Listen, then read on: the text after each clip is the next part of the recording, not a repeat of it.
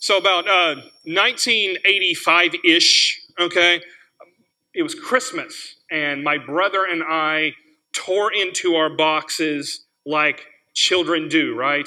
And we discovered something very special in there. We discovered a He-Man sword and shield and a Skeletor sword and shield for both me and my brother. And I brought a picture of that. That's Steve-O and my brother. As soon as we opened up our boxes on Christmas Day, by the way, kids, behind me, okay, that's a TV. That's not a piece of furniture. That's a television, okay? It wasn't a flat screen back then, okay? But anyway, that was the moment that we opened it. And so what you don't see in that picture is the moment it clicks off, I immediately take my stand and I swung at my brother. And his happy little blonde-headed face turned to terror immediately. And he instantly sticks his shield up, and boy, it was on in that little living room. We were just wham, wham, wham, throwing it down on each other. And the thing about it is, it was really cool because those swords lit up, you know, and they kind of made some noise like ching, ching when you hit it. But what was necessary is that shield, because if you don't have the shield, there was liable to be some broken fingers and some elbows scraped up. The shield was essential. And if you looked at those shields, they were so cool. They had all kinds of cool stickers from Masters of the Universe on it. But when I thought about, you know, that picture, I remembered how Jesus promises us that He is going to be our shield, that He is going to be our defense. And as silly as that might be, you know, as I reminisce about that, Jesus really is our shield in the face of attack, either from the culture or from sometimes ourselves or from other things that would seek to do us harm. So if you have a copy of God's Word this morning, I want to encourage you to turn to Genesis. We're going to look at Jesus and how He is our shield. We're going to be talking about God, how He talked to Abram and told him to not be afraid because Jesus is our shield and our very great reward. If you have a copy of God's Word this morning, I want to encourage you to turn to Genesis 15, 1 and 5 and 6. We're going to read the first verse, and then we're going to skip down to verses 5 and 6 this morning. It'll also be on your screen this morning. Let's look at Genesis 15, verses 1 and 5 and 6. It says this: After these things, the word of the Lord came to Abram in a vision. Fear not, Abram, I am your shield. Your reward shall be very great. Skip down to verse 5, and it says, And he brought him outside and said, Look toward the heaven and number the stars if you're able to number them. And he said to him, So shall your offspring be. And he believed the Lord. Abram believed the Lord, and it was counted to him as righteousness. There are three promises here that we can identify from verse 1. Abram had a call from God.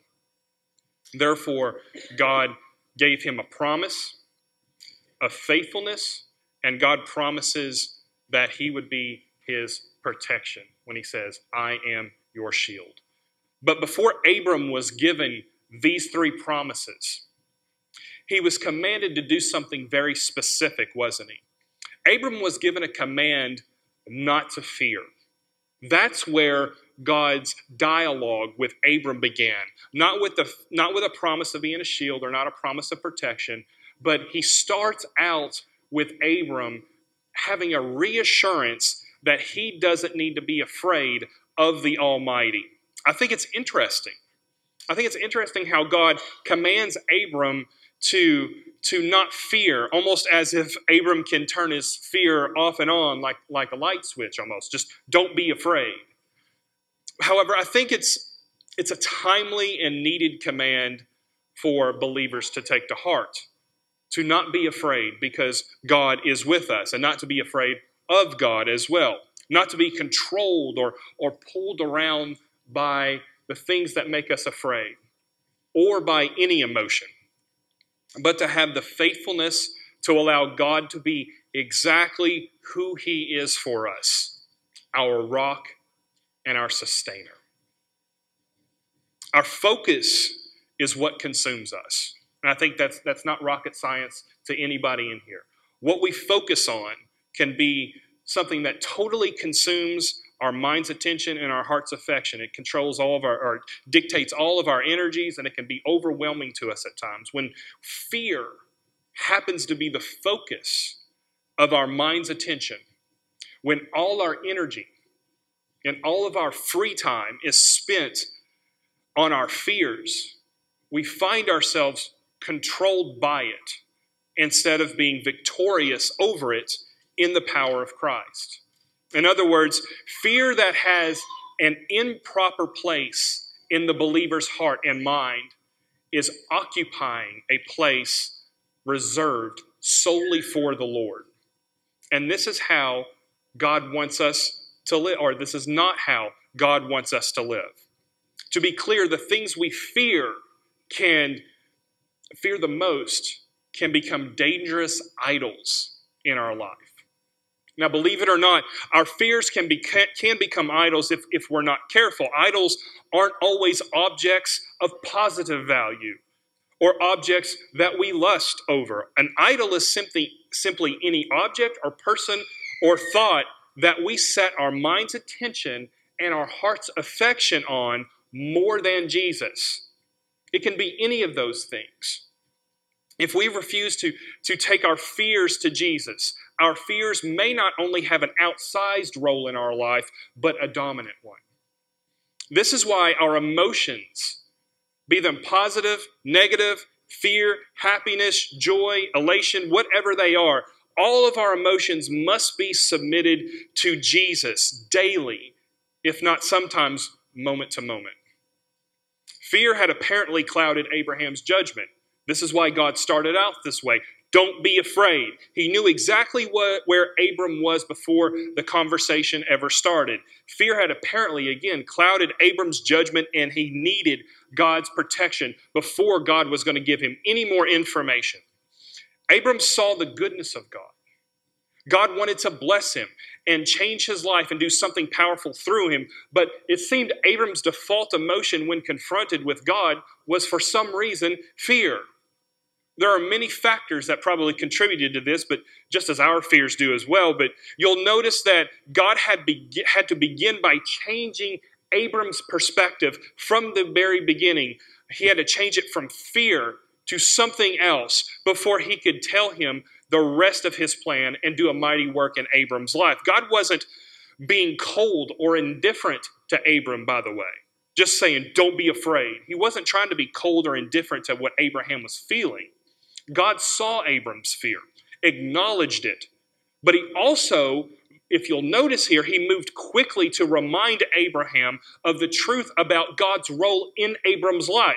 He went, don't be afraid. Okay, take that to heart. Now let me tell you the truth. Here's what I am in your life. God reminded Abram that, no, I'm not someone you need to fear in this way. In fact, Abram, I am your shield.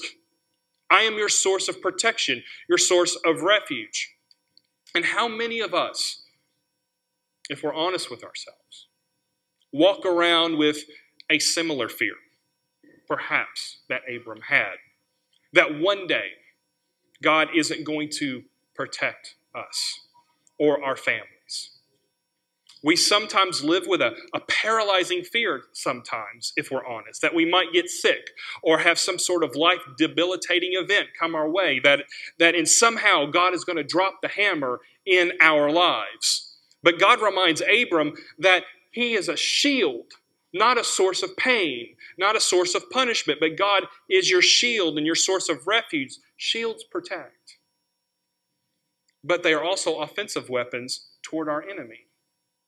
However, I think the best description of a shield, at least a shield of this time, is the refuge from attack that it provided a soldier. That these shields were so big they could actually get underneath them and shield them from whatever attack is coming their way. And I think this paints a beautiful word picture for God's protective work in our lives, both in our individual lives, our lives as a family, our lives as believers, and as a church.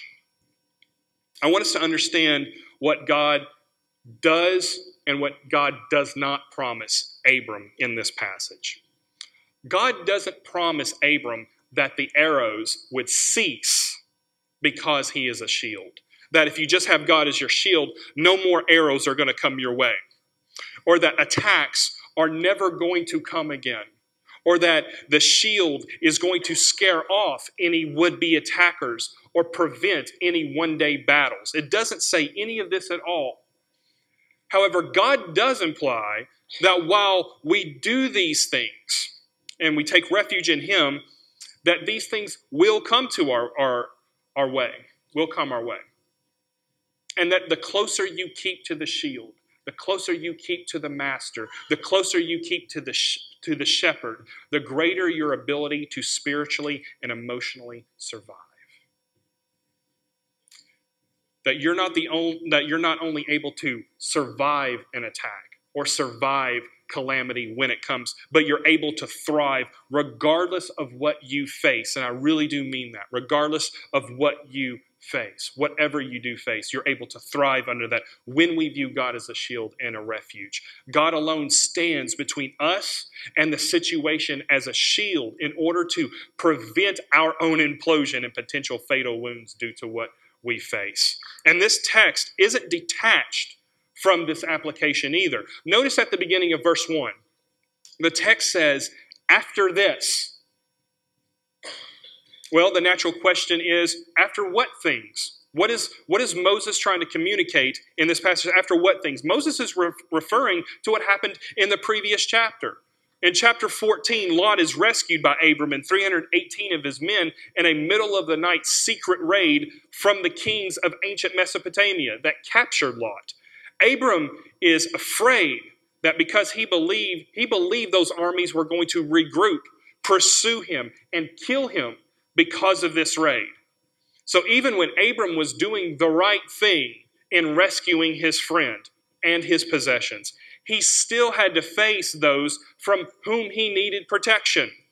And we shouldn't think that just because we are believers, that when we act morally or ethically or kindly in all possible ways and situations, that there won't be people and situations from which God continues to need to be our shield as well. I think this is why God starts off this way with Abraham. Do not be afraid, for I am your shield. I think this is why God starts this way. It's so easy to be confused about God's presence and his protection when situations like this come against us. We're very good at saying when things are going well, God's my protection and he's my refuge. But when the world starts crumbling around us, when we start feeling that fear, it's very easy to go, God, where are you? And not only where are you, but I thought you would protect me. How are we going to interpret God protecting us in those situations when everything seems to be falling apart around us, especially when we're trying our best to live for the Lord? When we are in those positions, I'm going to go back to Abram's call. It was the fact that God called him. It was the fact that God promised his faithfulness and the fact that God promised his protection. And these are all ingredients in our shield of faith. Notice it's in the middle of Abram's crisis. Y'all see this? It's in the middle of Abram's crisis when God speaks most clearly. And oddly enough, it's when Abram seems to be the most receptive to the voice of God.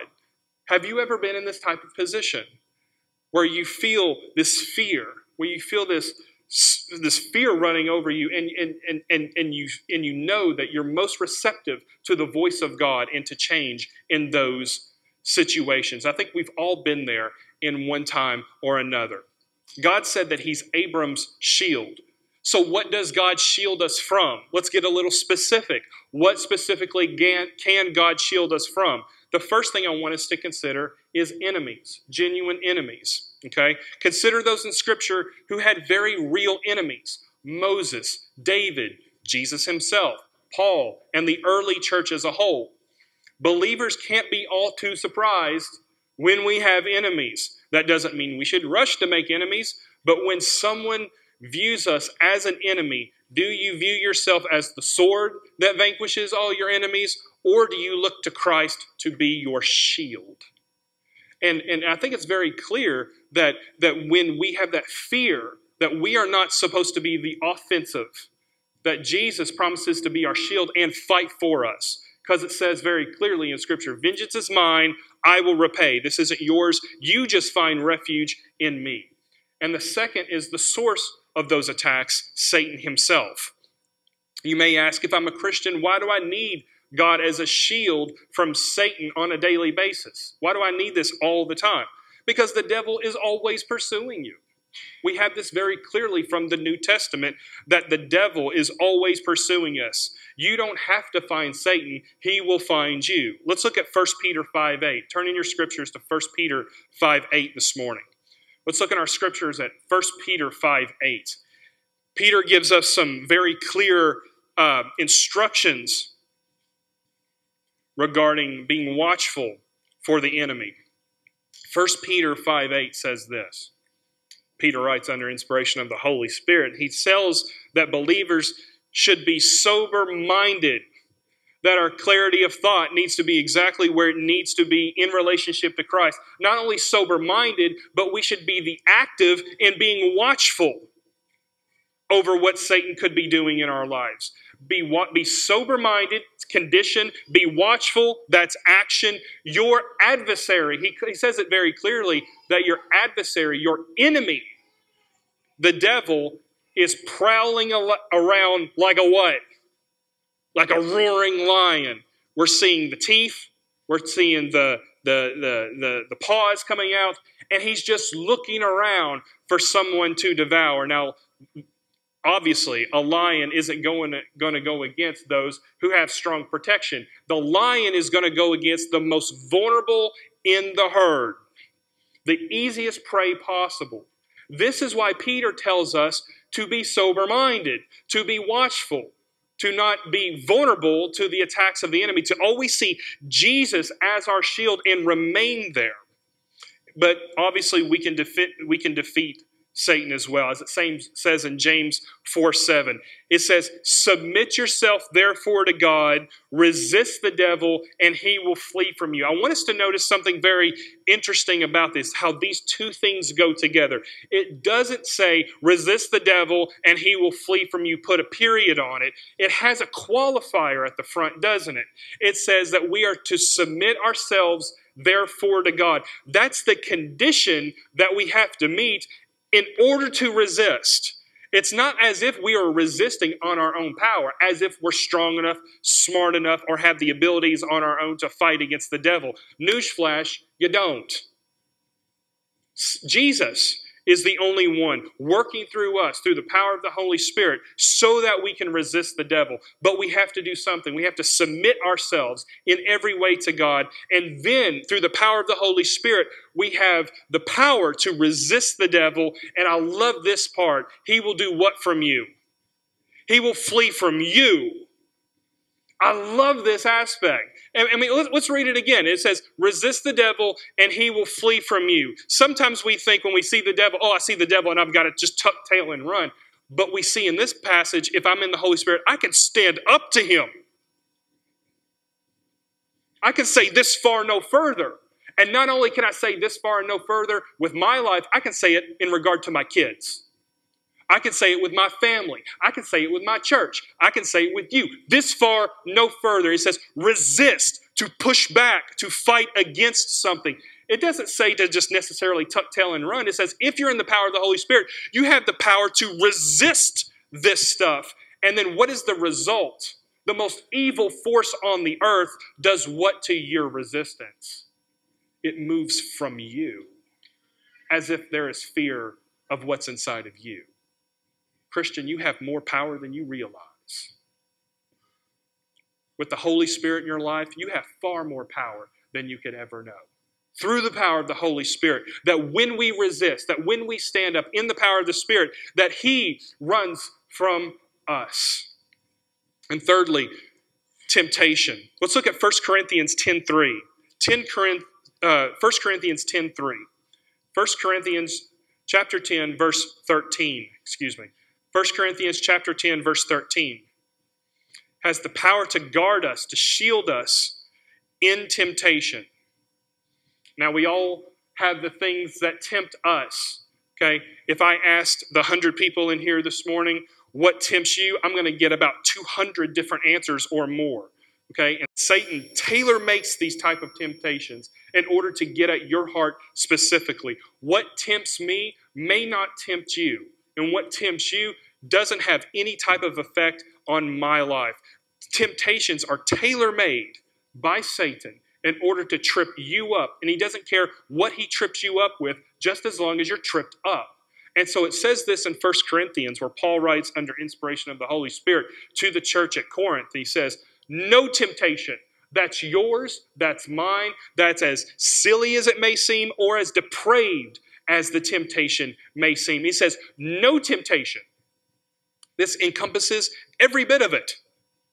And that's for all times, all places, cultures, and lands. No temptation has overtaken you, has dominated you, rules you, has a kingly place in your life. No temptation owns this because you're a child of his. It says no temptation has overtaken you. That is absolutely common to man. God is what?